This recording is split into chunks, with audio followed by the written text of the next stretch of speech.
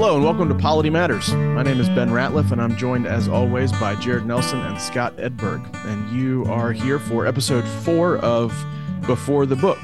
Remember, this series we just started not too many episodes ago is basically a book club. We're here to discuss material that we've been reading and try to present it to you, our listeners, whether you've been reading along or not. So we want to try to give you a sense of this book by Thomas Witherow, The Apostolic Church, Which Is It?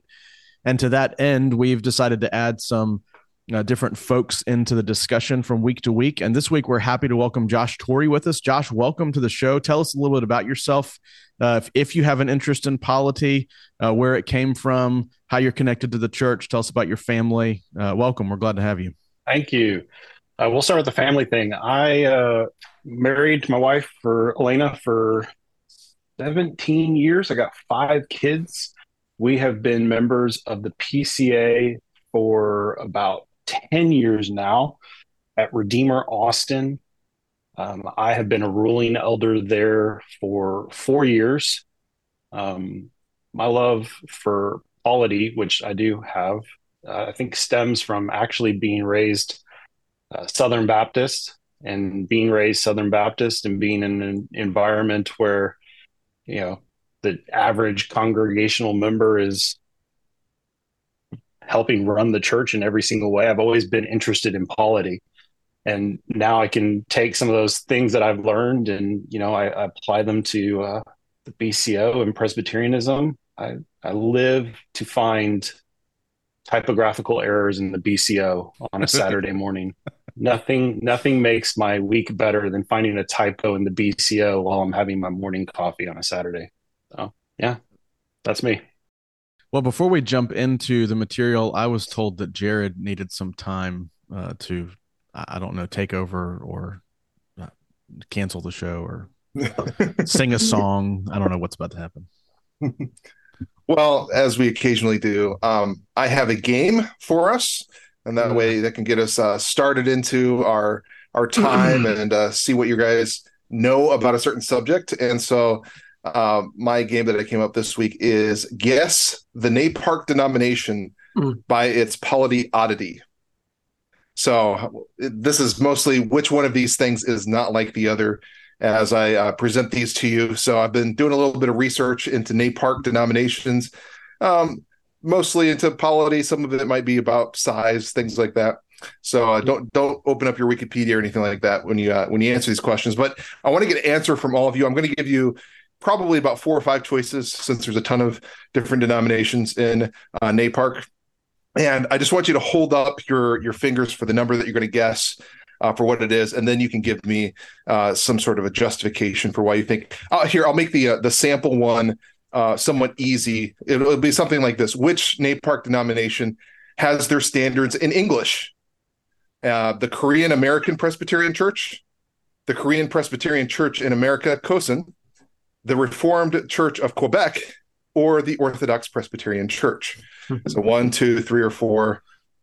Okay, well, that one's obvious. Okay, it's obviously Quebec. No. So first question we're going to go with is which NAPARC denomination has in their constitution the usual confession of faith, catechisms, book of church order elements, but also a testimony that gives the denomination's interpretation, commentary, and even in a few places their disagreements with a confession of faith? Is that number 1, the Reformed Church of Quebec, number 2, the ARP, number 3, the URCNA, United Reformed Churches North America, or the RPCNA, the Reformed Presbyterian Church of North America? So 1, 2, 3, or 4. Go ahead up and hold up your hand for the one that you're going to guess. So Ben and Josh, you both guessed number 1, the Reformed Church of Quebec. Do you have any reasoning for that? Canadians, yeah. Yeah, none at all. No reasoning. And Scott, you guessed 4, the RPCNA. You want to give us a reason for that? Yeah, they just seem odd enough to have that much length in their constitutional understanding of their documents. And so I would guess that they would take time out of their history in order to actually discuss what they actually believe about their confession. All right. And the correct answer is the RPCNA. So Scott, you have 1 point. Josh and Ben, You have 0 points. All right, next one. See if you can do a little bit better on this one. Which NAPARC denomination explicitly does not have women deacons? Explicitly does not have women deacons. Is it the Reformed Presbyterian Church North America, the RPCNA, the ARP, Associate Reformed Presbyterian Church, the Reformed Church in the United States, that's the old German Reformed Church, or the Reformed Church of Quebec? So that's 1, 2, 3, or 4.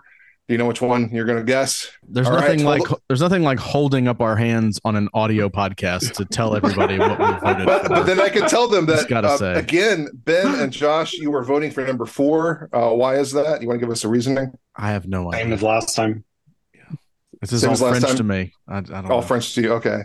Scott, you voted for which one? I voted for the Germans. The Germans. Any reasoning? Yeah, because this is a reaction against the German liberalism of the 20th century. And so they wanted to ensure their conservatism by establishing a male-only office. And Scott is correct. I'm pretty sure on the Reformed Church of Quebec, it explicitly says no on minister and elder. It doesn't say anything on deacon. So I'm guessing at that one. But Reformed Church. Scott, have you had a Red Bull this morning? What's going on, man? He's quite energetic. You just have to be confidently say your answer. And then when you're right, everybody just assumes that's why they have it. Yes.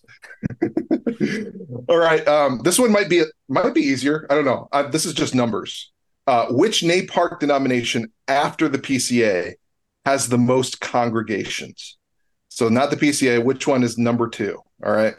Is it number 1, the Orthodox Presbyterian Church? Number 2, the Korean American Presbyterian Church? Number 3, the URCNA, United Reformed Church, or the ARP, the Associate Reformed Presbyterian Church? What was the third one? All right. The URC, United Reformed Church. All right. That was the Dutch break off of the CRC. So, All right. You guys ready? You can vote in 1, 2, 3, vote. All right. So now we have, again, agreement between Ben just copying and Josh. Joshua. This is not working out well. Yeah, well. Why do you say URC? Because Josh said URC. Okay, that's a good reason. Josh, why did you say URC? OPC seemed to obviously the way to go, so I went with something else. Okay, Scott, what did you say? The ARP, because it's the second largest NAPARC denomination. Oh, okay, but you would be wrong because it's actually the Korean American Presbyterian Church. You guys were all wrong on that. If you could read Korean, then you would have known that. So, is the URC a part of NAPARC? Oh, the URC. Yeah. Okay. According That's to offensive. Sure. According to Wikipedia. Sorry. All right. How about on the other end? Which NAPARC denomination has the fewest congregations? Is it number 1? And these might be observers. I don't know. Heritage Reformed Congregations. I think that's Speakies. Number 2, the Kosan Korean Presbyterian Church in America. Number 3, the Reformed Church of Quebec. Or number 4, the Presbyterian Reformed Church. I've guessed the French 3 times already. I'm going to go with them again and just see if it lands. Okay. Scott's going with number 1, the Heritage Reformed Church. And Ben and Josh again are writing together on the Reformed Church of Quebec. I'll just say this time, third time is a charm. It is the Reformed Church of Quebec. Finally. At least the time of reporting was 5 congregations. So wow. Congregations. Yeah. It's because nobody knows what they're saying. They can't understand them. All right. When did Scott turn into Ray Charles over there? Again, it's good. This is an audio-only podcast. What is going on with the sunglasses? Indoors, dude. Come on. All right. And maybe I'll just do one more, and it'll be which NAPARC denomination? Which NAPARC denomination does not call their highest court a synod? That's actually polity related. Is it the ARP, the RPCNA, the URCNA, or the OPC? Just expect you to know all of those acronyms. Oh, Ben and Josh are disagreeing this time. And so, Josh, why did you say the RPCNA? That's so wrong, man. Because I have no idea. No idea. Okay. And then Ben and Scott, you guys both said OPC. Why did you pick the right answer? Because they're Presbyterians. The other 4 Presbyterians aren't? No, they're not. No, they're not Presbyterian enough to have assemblies. But the fun fact, I think that the RPCNA and the OPC often like have joint worship services during their synods and assemblies. Well, I That's know probably the all. ARP and the RPCNA have. Yeah. Yes, it is the OPC. All right. So the points don't really matter. So, but I think Scott won. So there you go. Now you need to know a little bit more about our cousins in the other NAPARC denominations, and obviously there's a lot of education to be done on that. Obviously. Yeah, we should have more some more games like this. I can do these games. What do you mean by games like this? Oh, I don't know that whole game that you had like at the beginning of this, where we had to guess the chapter on the BCO. That knocked a year off my life. That was terrible. That was one of the most I fun want to things be I've here ever for that done. one. That was a good one. That was early in the show. Man, It scarred me. we've aged a lot since then. All right. Well, as y'all recall, we're reading through Thomas Witherow's The Apostolic Church. In the first chapter, the question was posed: which of the three forms of church government prevalent throughout the world is it the duty of a Christian to select and to support? And in order to answer this, Witherow observes the apostolic church in the pages of Scripture. Just as the moral law is laid out in principles, Witherow argues and shows us that the polity of the church is not given in detailed instructions, but is given in principles that are to be applied. And so we've looked at two of these principles already. The office bearers in the apostolic church are chosen by the people. And number two, the offices of bishop and elder are identical. And today, Witherow is proposing that in each church, there ought to be a plurality of elders. Witherow is building his argument piece by piece.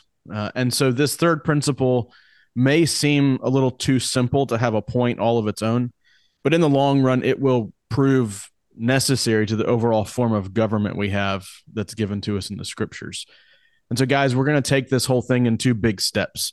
First, we're going to work through the biblical text that Witherow's presented on this particular point, which won't take us very long, as y'all can see. And second, we're going to consider the import of the principle in and of itself and discuss some of the implications of it. So to start with, Witherow begins in Acts chapter 14. And Scott was going to see if you could walk us through the point that he makes there related to this third principle. In each church, there ought to be a plurality of elders. Yeah, when you hear that statement, you might be wondering where he's going to go with it, but it is pretty simple in its formation. In Acts 14:23, Paul and Barnabas are on missionary journeys and seeking to establish leadership within the church.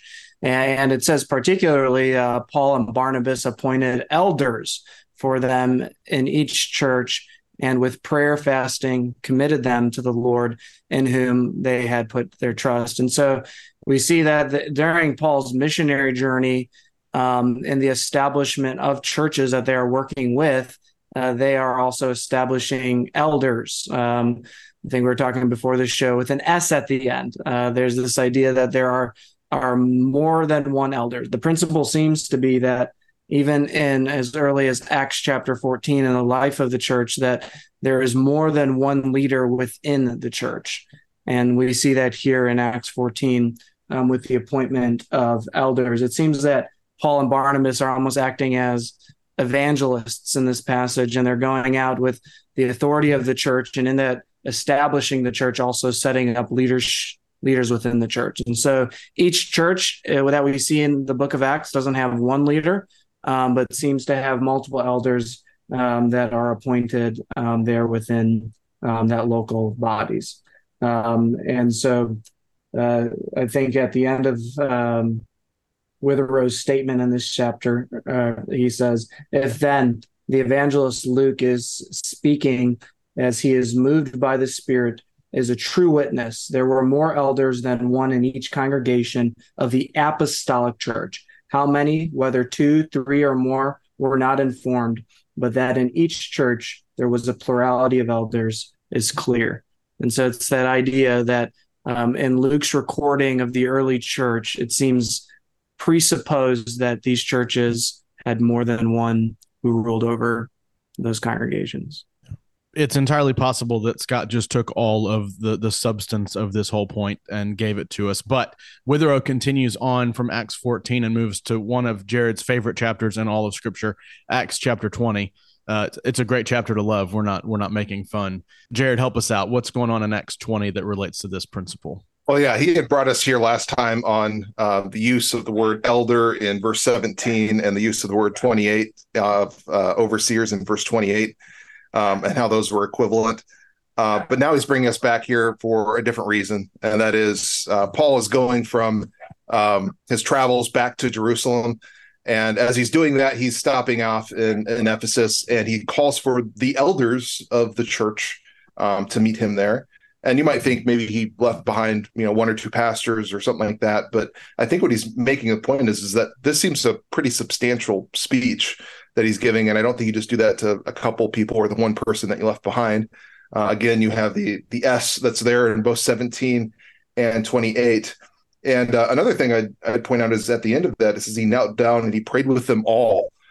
This seems to mean that there was a substantial number that were there. And so there were multiple elders there for him at the church in Ephesus for him to be praying with and to have a meeting with and to give this instruction on being elders and overseers, which means the same thing to them. So Acts 20 becomes another one of those times in which we see a church that has, with an S, elders. I love how based Witherow is sometimes, because at the end of that section, he just says, unless language means nothing, there was a plurality of elders and bishops at the church at Ephesus. It's really, really good. He moves away from particular texts and kind of takes a look at Philippi in general, referencing Acts 16 and Philippians chapter 1. Josh, what's there for us related to this principle of a plurality of elders? Yeah, it's been mentioned a couple times. The emphasis, I'm taking it in reverse order of how he presents it, but that in Philippians chapter 1, verse 1, there's an S on that word overseers. And he emphasizes that in light of the cultural backdrop of Philippi. Philippi, he mentions that at the head of whose rolls of members stood the names of Lydia and the jailer. That's the jailer who tries to kill himself in Acts 16. You can imagine how interesting church probably was that first Sunday where they met together, and you have Lydia and the jailer sitting next to each other, discussing how they met Paul. Probably very unique experiences. But it's interesting because Philippi was a considerable town. He mentions that in population and importance, it was no more to such a city as Dublin or Liverpool. And I know us Americans don't really know what that means, but his point is that it's actually a pretty big town, and that it stands in contrast that Paul writes to a considerable town having multiple overseers, where in modern days, what he's writing against is that one single bishop is sufficient for all of London. So he's stressing the fact that Philippi, as a considerable town, needing multiple overseers is very unique from the ecclesiastical structure that we see, where there's a single bishop or a single elder over the church.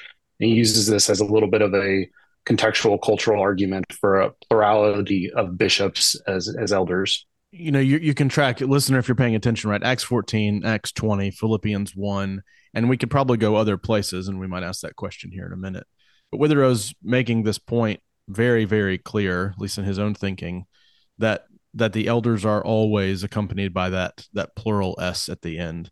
And so he gets to the end of this whole section of chapter 2 and says, how is it possible for the candid reader to resist the conclusion that in apostolic days there was in each congregation a plurality of elders? Or what have we seen amounts to the same thing, a plurality of bishops?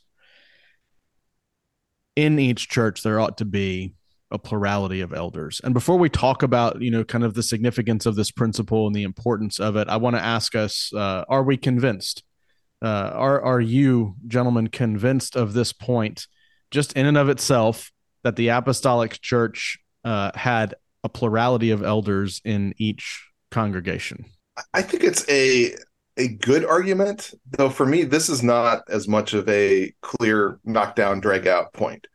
And I would say that because my background in coming from Baptist circles, I've known those that have tried to look at this and say, well, maybe there are multiple pastors in a lot of different congregations that are there.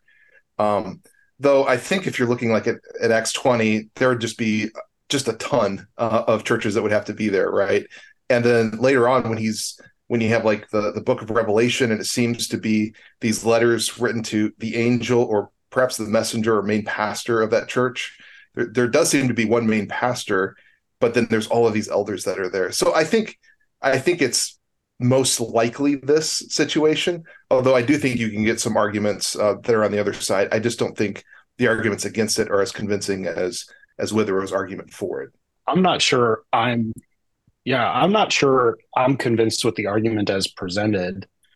I'm not speaking against the arguments, but one of the short-sightedness of it is it all comes from the way that Paul is organizing his churches.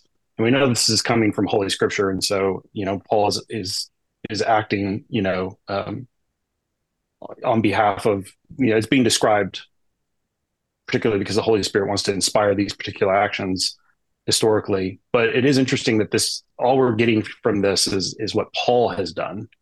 And there are some arguments to be made historically that potentially Peter did not, establish his churches the same way. I'm not talking specifically a Roman bishopcy, but I'm not sure that the three texts that we read are convincing in of themselves. But I definitely think that they point us that direction, and there's wisdom in the conclusion of the plurality of elders that it's a worthwhile thing to consider.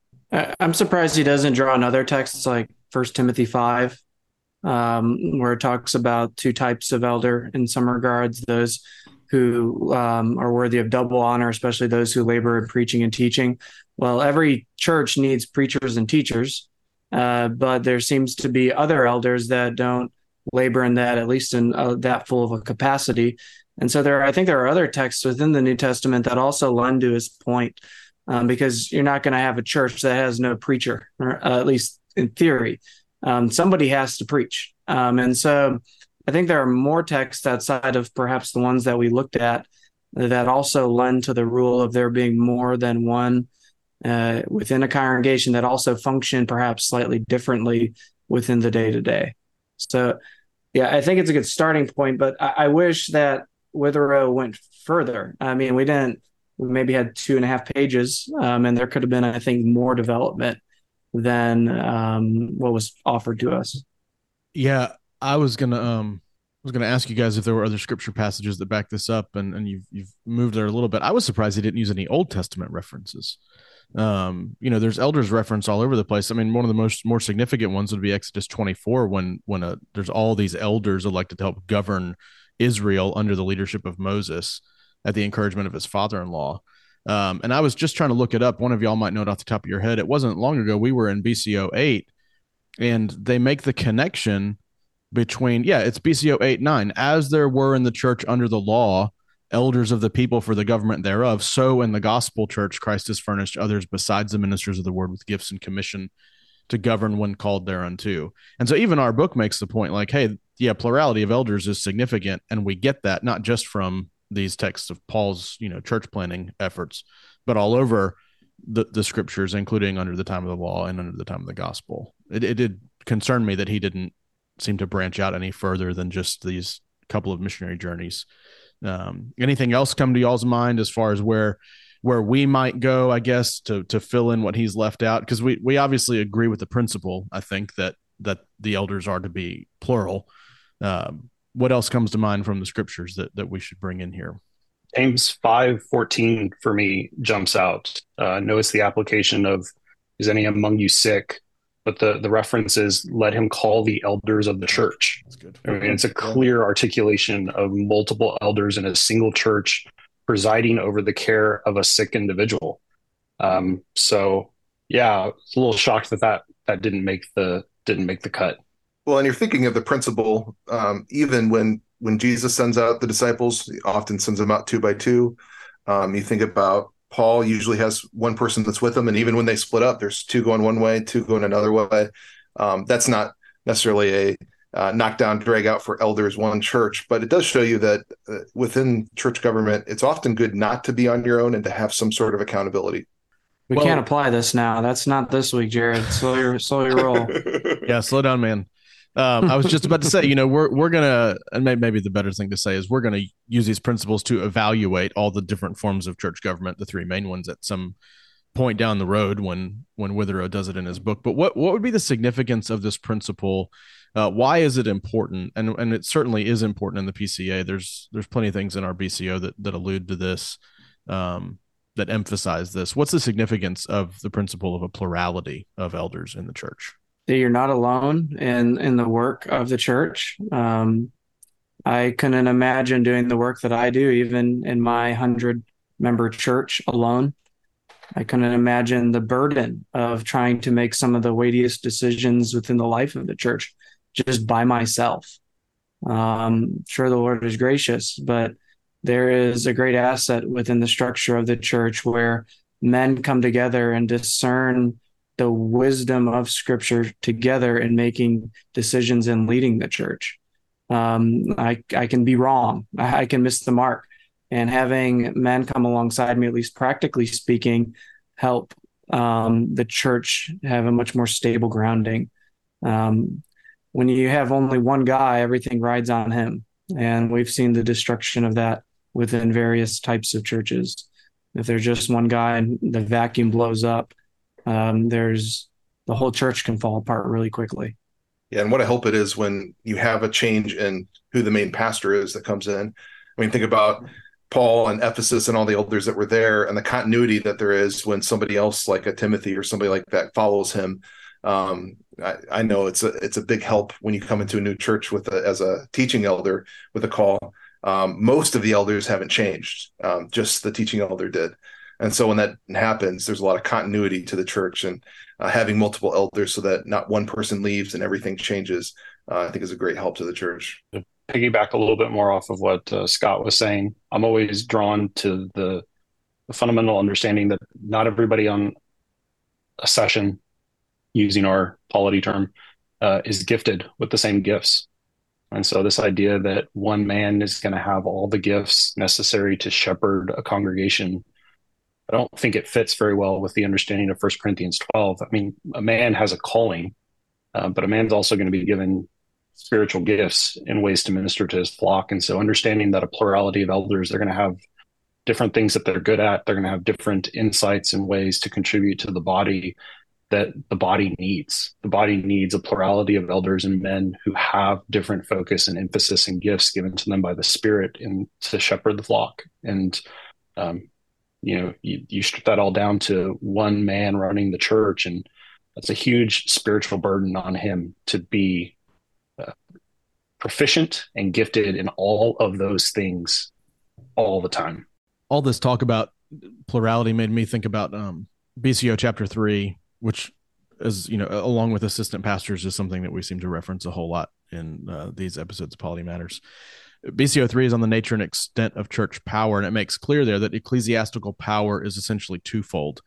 There's the power of order, which is exercised severally, and that would be the things that we're already talking about, the various gifts on a session, some men for preaching, some for teaching, some for, there are men that can go visit people in their homes on their own. They can counsel with people, these things that can be done individually, but the power of jurisdiction necessarily cannot be exercised independently. It has to be exercised jointly. And so necessary to the exercise of church power is a plurality of elders. You really can't have church power being exercised without it, which is why when you get to BCO 4, it says the power of jurisdiction is lodged in the church session. And that's when you have all those numbers that we have to memorize for ordination, and that you have to remember when you're sitting down for a meeting of, okay, how many people are on our session and what constitutes a quorum, and can we actually do something? But in those paragraphs, it establishes that one elder on his own does not constitute a session for all these reasons, right? Because if he were to exercise any kind of a joint authority in that matter, he'd be acting like a bishop. Not a bishop in the sense that we use it or that Witherow uses it, but a bishop. But like Scott said, we're not allowed to apply things. We can't talk about the episcopacy yet. Can we talk about that the position of evangelist in our BCO then? Yeah, I'd be happy. And I think that's a great place to talk about it. Yeah, we've spent some time discussing it with Fred. But where does that come into play for you here, Josh? How do you see that? Oh, I was just thinking. I think that there in our BCO it was written for a particular purpose, and I'm not necessarily sure in application in the PCA that we are always consistent in making sure that it is a rare thing that a man is evangelist. I think we've had some cases where men acting as an evangelist have been the cause of charges in presbyteries and against him because of how he's acted. And I've always wondered if we shouldn't be a little bit more strict in our BCO on that, make it more explicit when it can't be used. For anybody that may be listening for the first time because the name of Tory drew you to this episode, evangelist in the PCA, there's sort of, as Fred says, it a JV and a varsity player, right? So the JV guys can do some things on their own that a session might do on its own normally because they're working in an area where they're far from a local church. But you can bump them up to varsity and actually give them, in one particular instance, the power of a presbytery even to form the church if a presbytery decides to grant that power to the man. So a little bit of context there. Jared or Scott or anybody else, any thoughts there on the evangelist issue? Well, I think that if I recall our conversation with Fred, is that there are very few occasions where we should actually, as a church, implement those varsity privileges, as I'll call them. I think Fred said maybe he was just being kind to our brother in Utah, that maybe Utah would be the only state that would really necessarily need to have evangelistic powers, grant full evangelistic powers. I think Fred was probably just being kind in that episode to our dear friend in St. George. He probably would go further and say it's mostly unnecessary. It is fully unnecessary in the U.S. and is meant to be used for broader church use and establishing presbyteries in places where we have no local contact.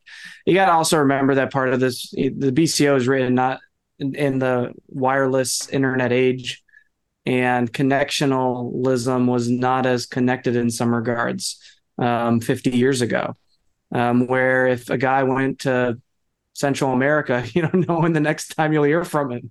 That's not so much the case anymore. And so I think some of that it also changes with that. There's a little more accessibility with accessing and talking with people. And so there's a little more accountability, and perhaps those powers are less necessary. I mean, in our BCO, we're now adopting things with video conferencing and work being able to be done via video conference. Well, then why would a man need evangelistic powers if things can be done by video conference? If you can have you can have a temporary session that never meets in person, that just meets once a quarter via Zoom. And so I think it's becoming less needed with the advancement of technology, perhaps, than previously. Yeah, I think in the BCO, you also see some of this knowledge that this is not a permanent situation. You know, this is a renewable 12 months. It seems to be a preference for having some sort of temporary session that comes in with, say, a church planter. Though more often you might see this with a chaplain that is going off on some of the powers that he's given if he's on a naval ship for 6 months at a time or something like that. But I was thinking, actually, this principle was great for us to have a ruling elder with us, because ruling elders help keep us in check in that way. And so it's always a good reminder that we need our ruling elders. Well, unless anybody stops me, I think we're done. All right. As Paul and Barnabas would say, this podcast is over. Thank you for joining us. Be sure to come back next time when we discuss the fourth apostolic principle of church government. Ordination is the act of the presbytery of a plurality of elders. If you're interested in learning more about anything we mentioned, be sure to check out the show notes in your podcast player or at politymatters.org. If you enjoyed the show, consider following us on social media at Polity Matters, and be sure to subscribe in your podcast app of choice. If you have any questions or comments that you'd like to send us, you can contact us at politymattersfeedback@gmail.com. A huge thanks to Joshua Torrey for joining us today. You can find him on Twitter at Joshua Torrey, one of those rare guys that has his name just spelled out for his Twitter handle. What a blessing. Scott is the minister of Providence PCA in Troy, Illinois. You can find him on Twitter at S. Edberg. If you're looking for Jared, he's still over there at New Life Presbyterian Church in Aliquippa, Pennsylvania. and he's on Twitter at his unusually Baptist handle at Brother Nelson. I serve as the associate pastor at Covenant Presbyterian Church in Cleveland, Mississippi, and I'm on Twitter at _Ben Ratliff. Thanks again for spending your valuable time with us. Until next time, gentlemen, say goodbye. Goodbye, gentlemen. Hasta la vista, baby. Thanks, guys. Y'all take care. Jared, I think I messed you up. I didn't say my normal phrase, so that you actually did not copy me, did you? You just said your normal thing. It'll work out. I said my normal thing. Yeah, it'll work out. Yeah, that's right. I don't have a normal thing. My normal thing's an odd thing. You said arrivederci or something in an episode I edited recently. I don't know what you were on that day. Different. That was Italian. Fred was on. So I was trying my hand at Italian. Goodness. There you go. Okay. Glad. I was trying to look for something connection. in Texas. I was trying to look up something from Texas and I couldn't. So I decided to go Terminator.